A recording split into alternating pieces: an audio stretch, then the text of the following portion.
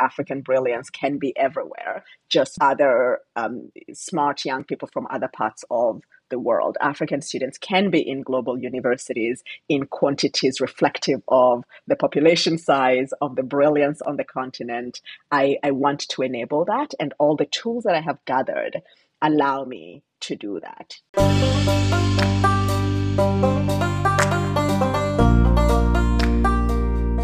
Hello, everyone, and welcome to this week's episode of the Worldwise podcast, where we talk about the intersections of education, culture, and migration.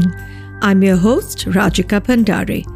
This episode is very timely because on November 15, 2022, which was just some days ago, the world's population was supposed to reach 8 billion people and is projected to reach almost 10 billion in 2050.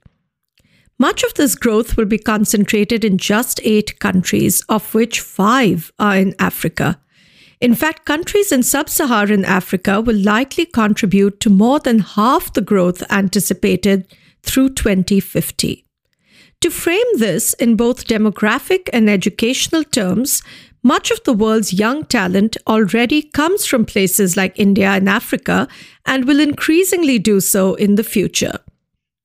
But how do we harness this talent, particularly from Africa, and why is it critical to create global opportunities for African students? Here to talk about these issues is Dr. Lydiah Kemunto Bosire, who is the founder and CEO of the aptly named 8B Education Investments, a financial and education technology platform specialized in lending to African students to attend world-class global universities and supporting them to succeed.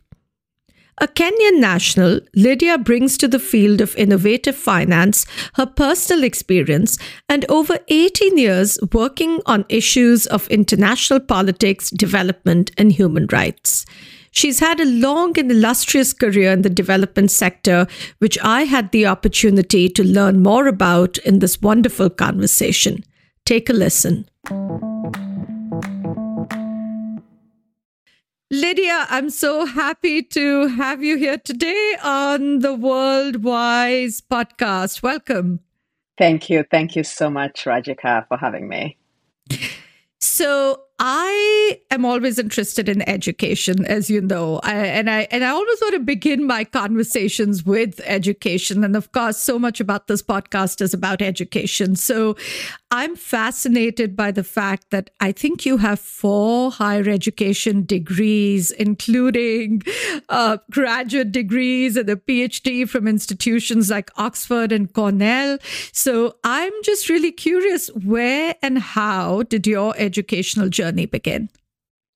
Thank you so much, Rajika, for that. Yes, I do have 4 degrees. And but when I started out, I don't think I intended to, be a degree collector, although that's not quite what I became. But what the process of getting my education ended up being was a massive exercise in market research in the various ways in which global education does not serve African learners. And that has become my journey. But that journey started in Kenya, where I was born and raised. I studied there until high school, at which point I got a scholarship to go to school in the UK. And Rajika, the exercise of getting that scholarship, I tell that story as a series of accidents that had to be true one after another in order for it to happen.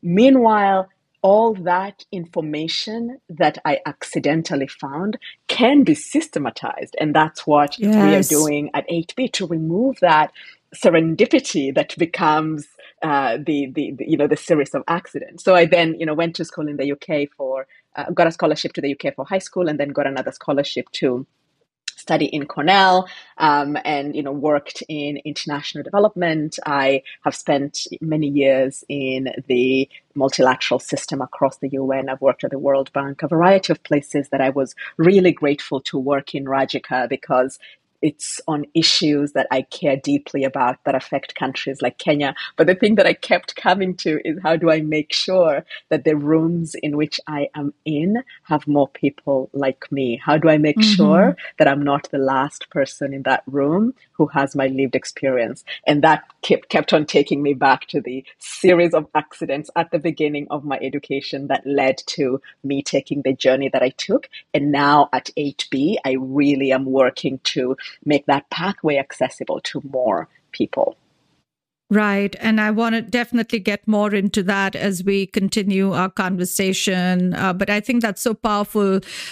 Two things that you said, that, having those sorts of opportunities should not be a series of accidents and serendipity. And the second being that, you didn't want to be seen as sort of the token representative in the room for sort of where you come from and who you are. So, the other thing I've been learning about you is that you've done, my goodness, just an astonishing number of things in your life. And, I almost want to ask you, how old are you? Which I'm not going to ask you on this podcast.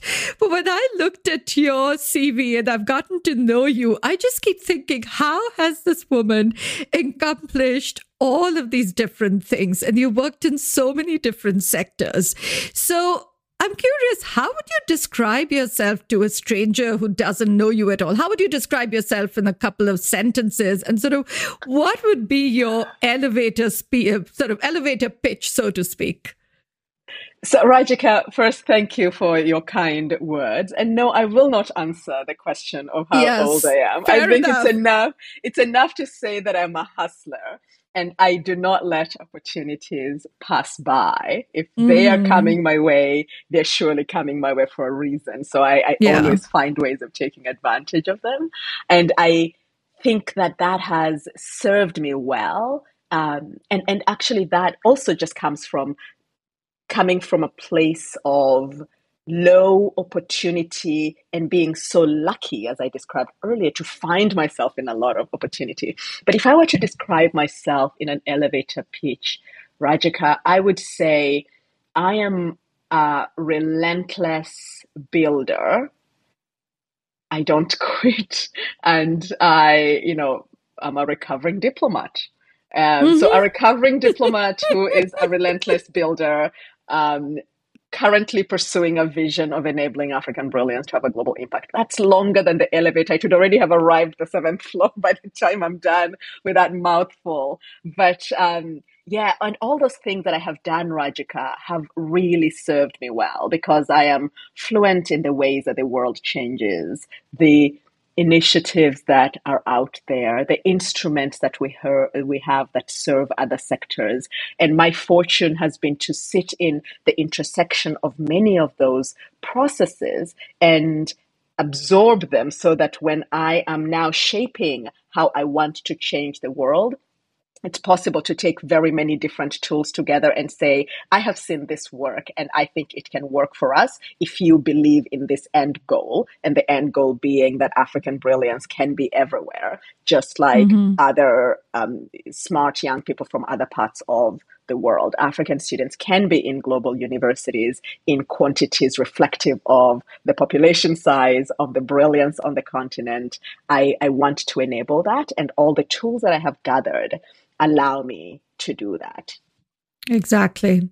So I love that phrase, recovering diplomat. And that kind of leads me into something else that I wanted to ask you, that I was quite struck by. I read somewhere that when you were growing up, and you of course referenced this earlier, you've had a lot of experience working in the multilateral sector, but I read somewhere that growing up, your ambition was to work for a large multilateral organization like the UN or the World Bank.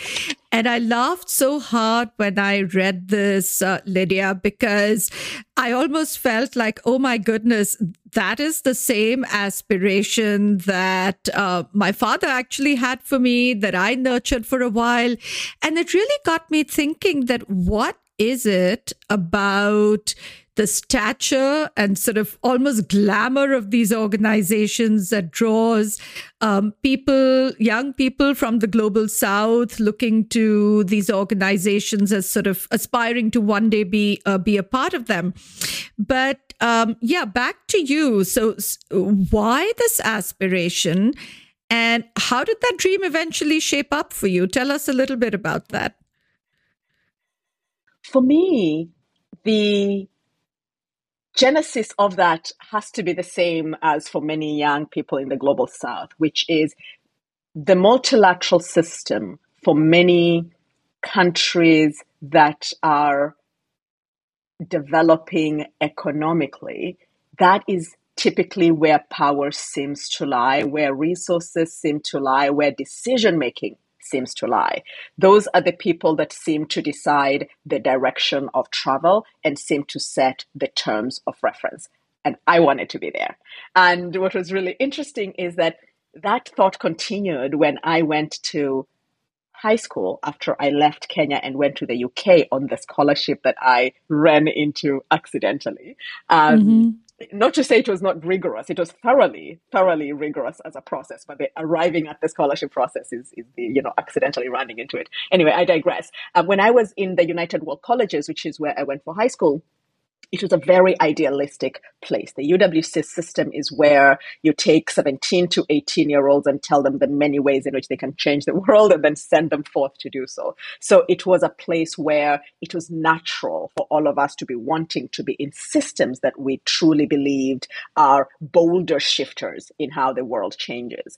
And I dare say I continued thinking this way until into my mid-20s, I would say, because I was interviewed for both the Young Professional Program at the World Bank and something called the LEAP program. I don't know that they have the LEAP program anymore at UNDP, which was the way you enter in the bureaucracy, if you will. There are very many ways of working in these spaces, but one of them is having, a pathway that is shaped and directed by the organization as a way of getting young talent from the beginning right into leadership. And I was really lucky to be interviewed for both of those. And I didn't get either of them. And Rajika, I remember thinking, oh my God, so what's my life going to be if I cannot work at the World Bank and I cannot work in UNDP? This is the end of my life as I know it. And then, you realize that there's so many things that you should be doing with yourself. But at that point in my life, Rajika, if you had told me that I would find myself working in the plumbing of systems, right? Because finance is the plumbing of systems. Education is the plumbing of systems. It's the thing that enables what we see to be how it is. It isn't an end in itself, or it can be an end in itself, but in the world that I am I'm building, or the world that the change I want to see in the world, education and financing are things beneath what ends up happening in the end.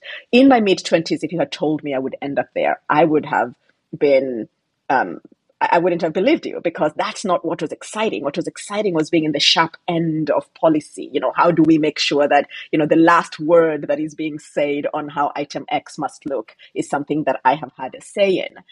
And what I realized over time, Rajika, is that power lies elsewhere. It's in the people who are in the room. And how do we, what leads to the people being in the room looking like they do? That's where you change. It's not by being the only person in the room. It's by having 10 people like you in the room. And the way you get 10 people like you in the room is to step away from the room and figure out, how did we all end up in this room in order to shape that and change that? So back to your question of, how did that dream shape up for me? I have been a very, very lucky person, and I did end up working at both the UN and the World Bank, and that was through very good networks that I had as I was doing the things I cared deeply about. I was an activist in global health. I worked on post-conflict questions. Again, these are, the kinds of challenges that face the kinds of countries I'm familiar with and care deeply about. And as I was doing that work, forged the kinds of networks that opened up doors for me to work in these institutions that I had in my earlier life wanted to work in. And when I got there, I realized I didn't want to be in the room. I wanted to be behind the room. And so I went into the plumbing. And that, Rajika, really is the more interesting question. What did my mother say when I left? And it was with great shock when I told them, I no longer want to do this. I want to go somewhere entirely different and do it as an entrepreneur. But yeah, these systems are with us in the global South. The multilateral system still holds great sway, and it can work so much more inclusively, and it can have many more lived experiences stewarding it. And both that system and many systems where decisions are made can have a lot more of the African lived experience in them, and that's one of the things that I am now spending my time on. Wow. Just so much there to sort of think about and reflect on. What a journey. And I love that, you had an initial setback of not getting into sort of the bottom rung of that typical hierarchy in the UN and the World Bank. And then you sort of come full circle and you approach it in different ways and you get involved in different ways. That's really interesting. And I'm sure it was also an opportunity to sort of reflect on, both the pros and cons of those systems and how bureaucracy is not always the best way to get things done. And I love the idea of thinking of both education and financing as sort of the plumbing and really sort of the internal systems that make everything go, right? So some really great ideas there. So I want to move on to focusing Rajika, before you move, I would love to hear how you changed my story. Yes. Yeah. So, I guess I would start by saying, so my father always harbored this dream that, you got to work at the UN or, think about working at the World Bank, and very much like you described, like, entering early and then, working your way up. And for me, I didn't think much about all of that till I was well into my doctoral degree. And I had ended up shaping my research in a way where I was very interested in global development issues, but particularly gender and education. And a lot of my work and research was around examining the impacts that educating women has for societies. As we know, it's a profound impact at many levels. And so when I finished with my doctorate, I decided I wanted to go into the development sector. And where would I head? Of course, the UN or the World Bank. I came up against an interesting challenge, or at least what I perceived to be what I think was the challenge, why it ultimately didn't work for me. And it was a barrier around language, because what I found was that, especially to enter the system at that more junior entry level, you need to meet a lot of specific criteria. One of them is around language. And I didn't speak any of the three sort of major global languages of either French, Spanish, or Arabic. And I found that kind of became a real barrier for me professionally in entering those sorts of organizations or that sort of multilateral system.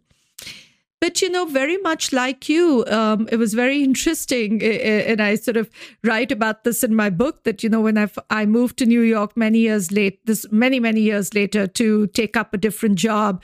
And lo and behold, my office was located right in front of the UN. So I remember, every single day. Yeah, every single day I would walk to work and I would look up at the UN and I would think about my father's aspirations. And it was really interesting that since then, I have engaged with UN agencies, particularly UNESCO and the UNESCO Institute of Statistics, and done a lot of work on the UNESCO Global Education Monitoring Report. And so really been connected with those entities in different ways, like you described for yourself. And it has felt okay to sort of connect in that way and have broader impact rather than be within the system. So...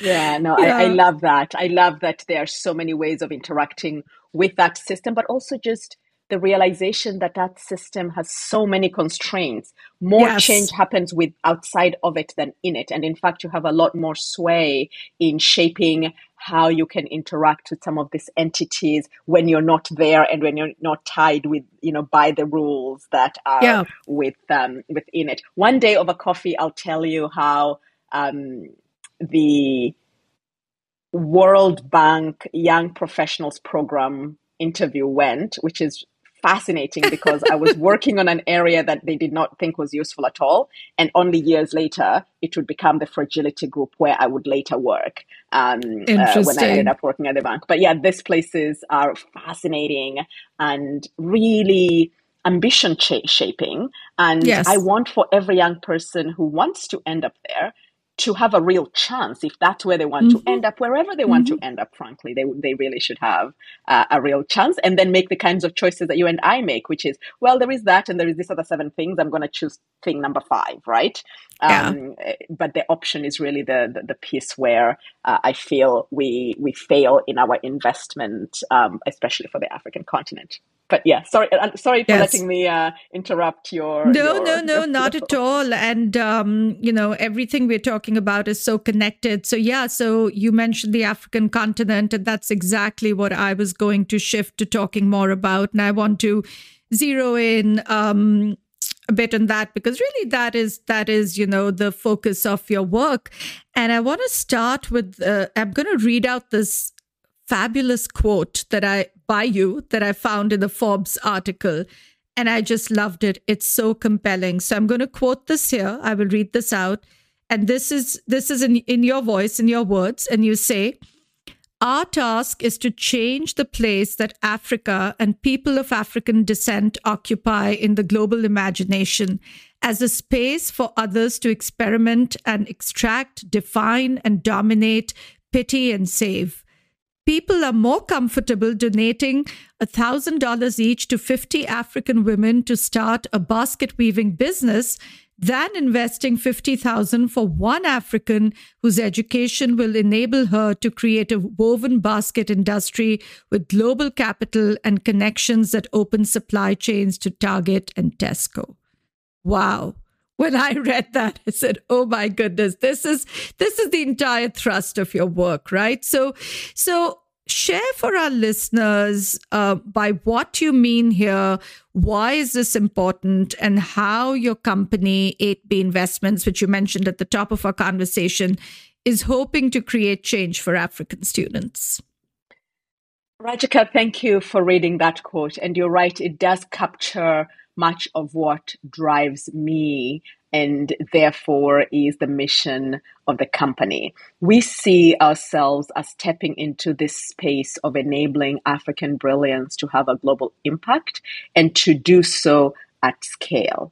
What I mean is, your listeners may have encountered a handful of African students in their classroom if they went to a global university. They would have encountered 10 times the number of students from the Indian subcontinent, for example. But those are geographies of similar population size. And if we start from the starting point that brilliance is evenly distributed, then we have to ask, why are we finding fewer and fewer African students in those classrooms than students from other regions? And the answer isn't they're not getting in. There are many, many constraints to getting in, but despite those constraints, students are applying and are getting into global universities. They're simply not able to finance it. So then we get to the next problem.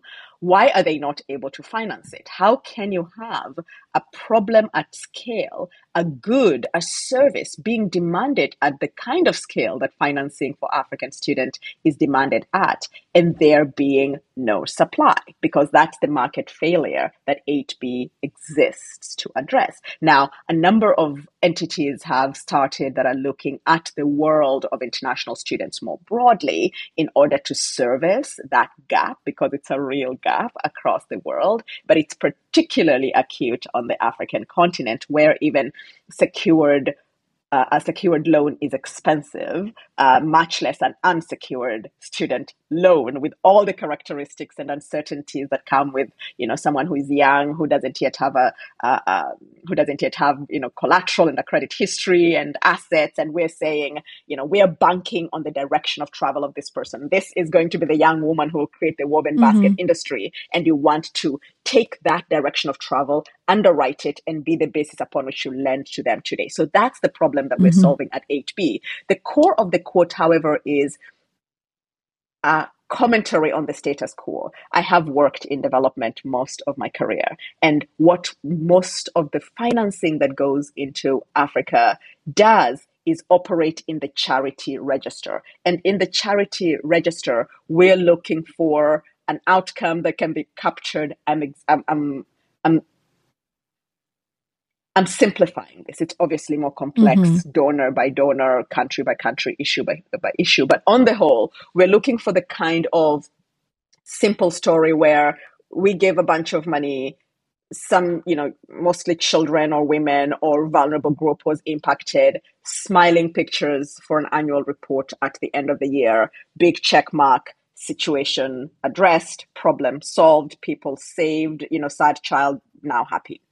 The kinds of things we're working on, Rajika, it's the plumbing. It's the things that take time. It's a 30-year shift in power. It isn't end of year annual report outcome, right? And Mm-hmm. that is a harder case to make. It is a harder case to tell people who have thought about an area as quick fix, I can, celebrate and go my merry way, and say, no, no, no, no, there are systems here that we can be changing. And what those systems look like for me are encapsulated in shifting from let's give 100 basket weavers $100 each to let's take one student into the Yale School of Management because they will create an impact over time that is larger than the impact that is created by an economy that now has only basket weavers and not an increased income to enable people to even buy those baskets, right? So I feel like there is a lot that is in the development space that doesn't enable true innovation in the sense of how does power Mm-hmm. shift? How does the Yeah. world truly change? And that's one of the ways that we believe the world changes is by enabling Africans to have African students, builders, innovators, future ecosystem builders to have global opportunity. And that's how the basket weaver turns into a woman that is creating a woven basket industry and expanding the pie. Right, right. And you made a very good, you drew a very good parallel between India and Africa. And, in one sense, of course, in one case, we're talking about one country and the other continent, but both countries and or regions, as we know, are going to really be where the world's future population comes from, right? And even in the case of India, I would argue that, despite the huge presence of Indian international students, skilled immigrants, entrepreneurs, what have you, in the Indian diaspora, both here in the US and in other countries. Despite that, you're absolutely right that the thinking within the donor community even from India is very, very narrow. And it's really frustrated me that most of the effort is going always towards primary education or secondary education. And there is almost no investment being made in higher education back home. And so in some ways, it's sort of the similar situation that you just described very evocatively, that, it's like checking a box that you've given back to your country. You've invested in sort of these immediate returns, and the sad child is now a smiling child.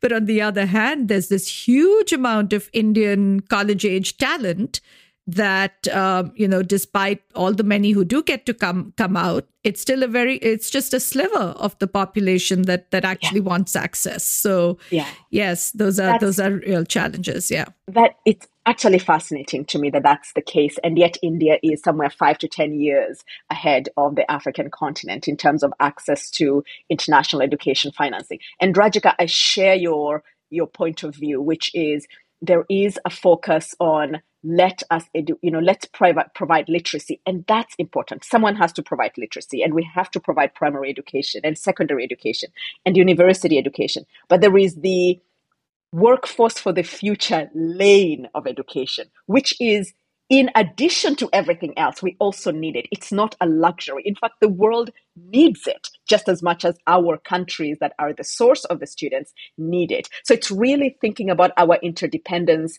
in terms in a much more innovative way, understanding that brilliance can't be bounded within geography and really investing it wherever it might be found, both for the benefit of the world that is in need of this great number of incredibly smart young people that happen to be coming from our regions, and because those regions will do really well when those young people are realizing their highest potential. So I think there is just a lot more that needs to be explored here, right, Jacob? But the last thing I'll say on that point is that the reason why such an obvious conversation doesn't happen with the ease that it should is because it gets woven into conversations around immigration, which are politically fraught, and which then, reason tends to leave the room when some of the politically fraught conversations enter, and therefore reasonable ways of thinking about how we might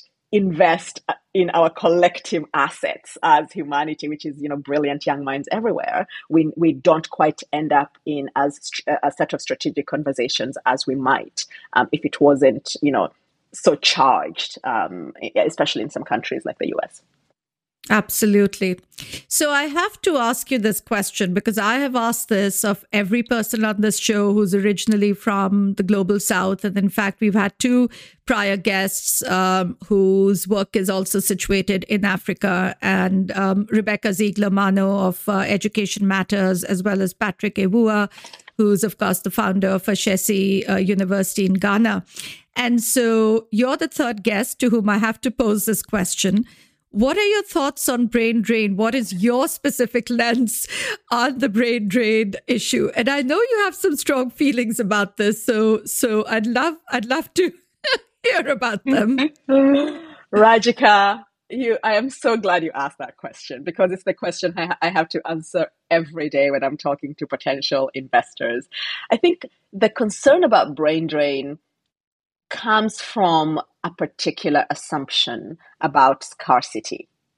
It comes from an assumption. There are many things I can say about brain drain, and I wrote a whole article about it on Africa Report, and I can give you a link for your listeners if they're interested. Yes, please. Absolutely. But it comes from an assumption about scarcity.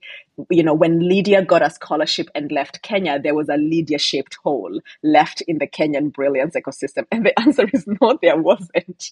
There is so many young people who are looking for that opportunity to enter a Kenyan university, and the Kenyan university system does not have enough capacity. And so when Lydiah leaves, one more space becomes available for somebody else who was just 1 point below and who couldn't have been able to attend university to now attend university in Kenya. Once people start realizing that just because we're so few here doesn't mean we're so few, period. It's that very few of us are getting opportunities to be in global universities. But if financing and other barriers were removed, the landscape would be completely transformed, and they would see so much talent that just can realize its potential elsewhere, and for the good of both the continent and the world. I think once they start moving away from the perception of Africa as having a scarcity of brilliance to Africa as having an abundance of brilliance, they would worry less about brain drain the way they do.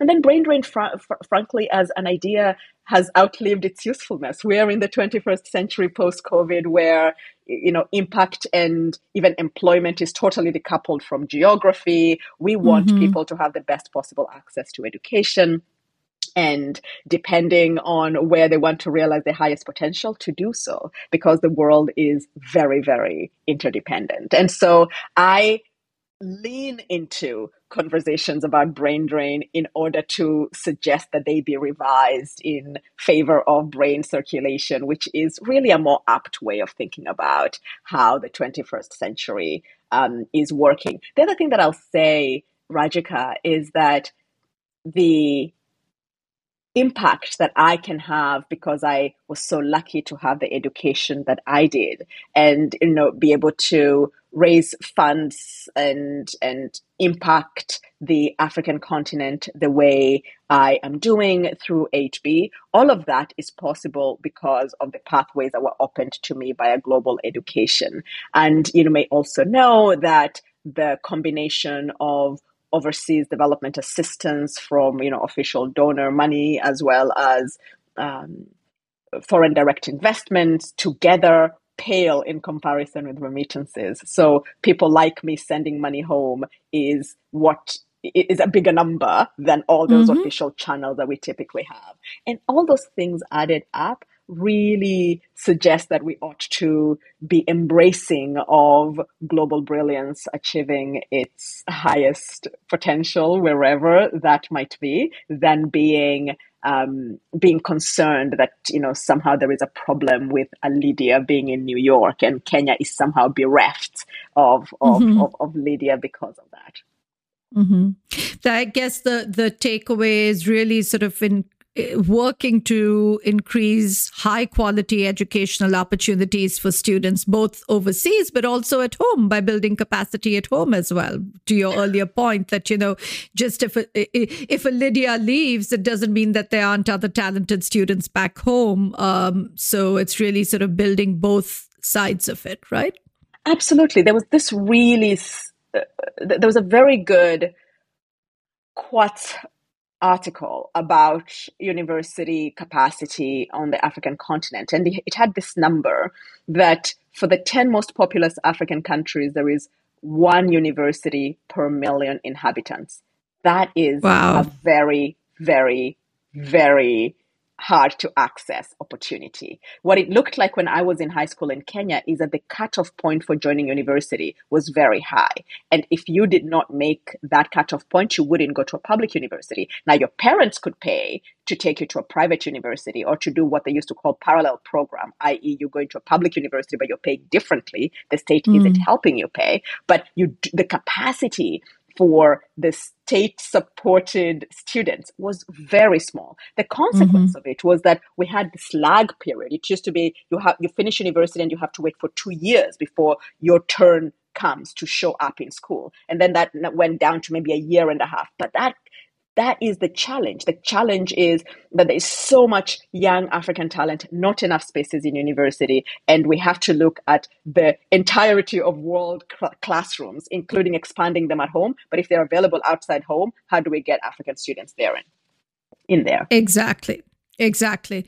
So, speaking of that, let's talk about the new Clinton Global Initiative commitment that your company has been spearheading and that you recently launched just a couple of months ago here in New York. So, share more about this and how can universities and other organizations and entities support this commitment? Thank you, Rajika, for raising that. And thank you for your partnership in that, because in one of your other hats on the President's Mm-hmm. Alliance for Education and Migration, you were able, within a very, very short period of time, to get your bureaucracy on that side to be aligned with partnering with this. And this is what are the ways in which we can enable more African access to global innovation ecosystems. I was really, really grateful and thrilled to be invited to make a commitment at this year's Clinton Global Initiative meeting. And what they do is really provide a platform for the various actors and stakeholders that are changing the world to basically Mm-hmm. pitch a tent on their platform and bring together partners to enable that change to happen. And so for us, one of the key announcements that we were really thrilled about was a partnership with Nelnet Bank for $30 million worth of lending for African students coming to the US. It's the first time an American bank is doing that, and that's going to be really game changing once we are able to get students in through that partnership, because then other providers of financing can see what they're worrying about risk, or if they're worrying that there aren't enough Mm-hmm. African students out there, whatever their concern might be that has gotten in the way of partnering for something like this,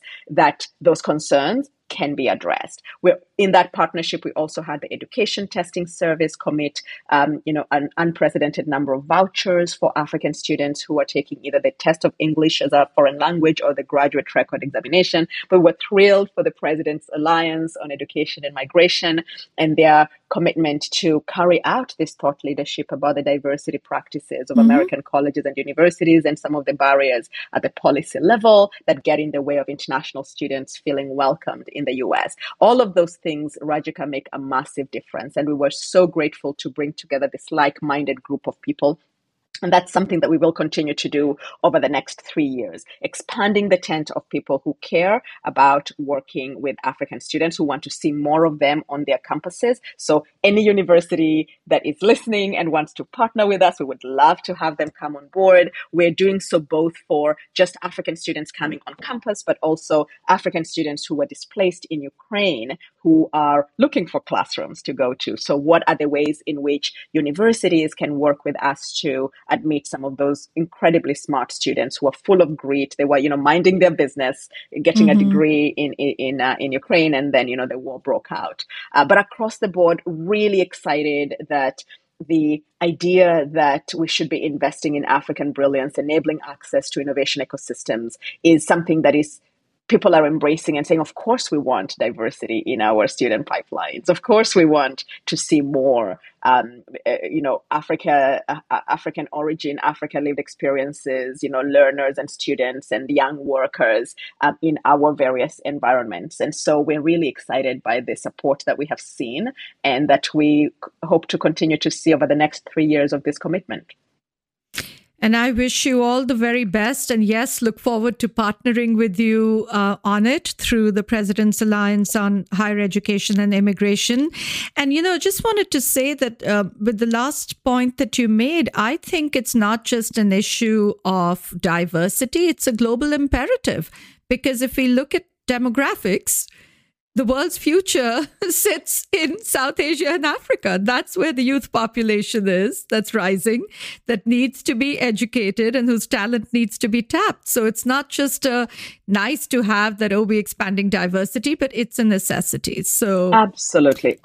And I like saying it that our regions have cornered the market of 18 to 23-year-olds. So if you're in any business that interacts with that demographic, you ought to be looking around the corner to those geographies. And absolutely, they're just not paying as much attention to it. But hopefully more and more people will going forward. Absolutely.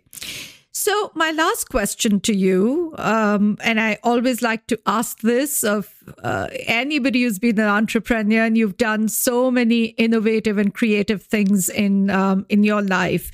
But as you think through your journey of launching initiatives and being an entrepreneur, and perhaps most recently of founding and launching 8B Investments, what are some 2 or 3 lessons you've learned, which is sort of almost like advice that you'd like to share, or even things that you wish you had known when you started?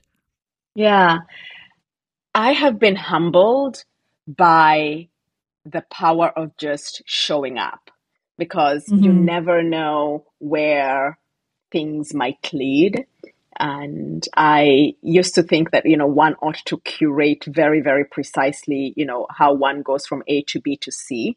But I have found serendipity has such a big role in what I have managed to do in my life, both professionally when I worked in the multilateral space, when I have moved into entrepreneurship, even before I got into all of that, when I found opportunities to study abroad. A lot of those things, a red thread there is one of serendipity, and if being at the right place at the right time. And since you don't know where the right place at the right time is, just showing up is really powerful. So I encourage particularly those younger in your listenership to consider that. I also have found that there is no substitute to networking and connecting with people. And that's a hard thing. When people say networking, you never quite know what they mean. But I really think it's being open to listening to the stories of people around you and finding ways that you can be helpful to them, not because it's obvious how they might be helpful to you, but because we are all in this human journey together.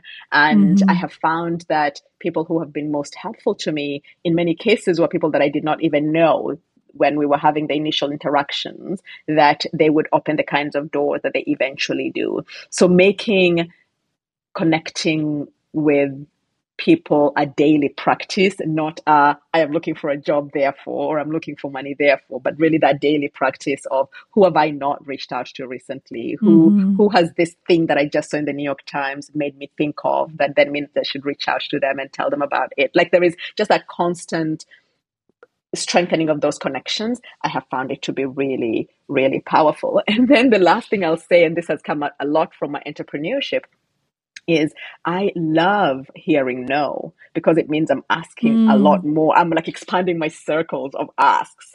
And that's not something that I was good at, Rajika. I was trained to get A's and to do well, and therefore doors open.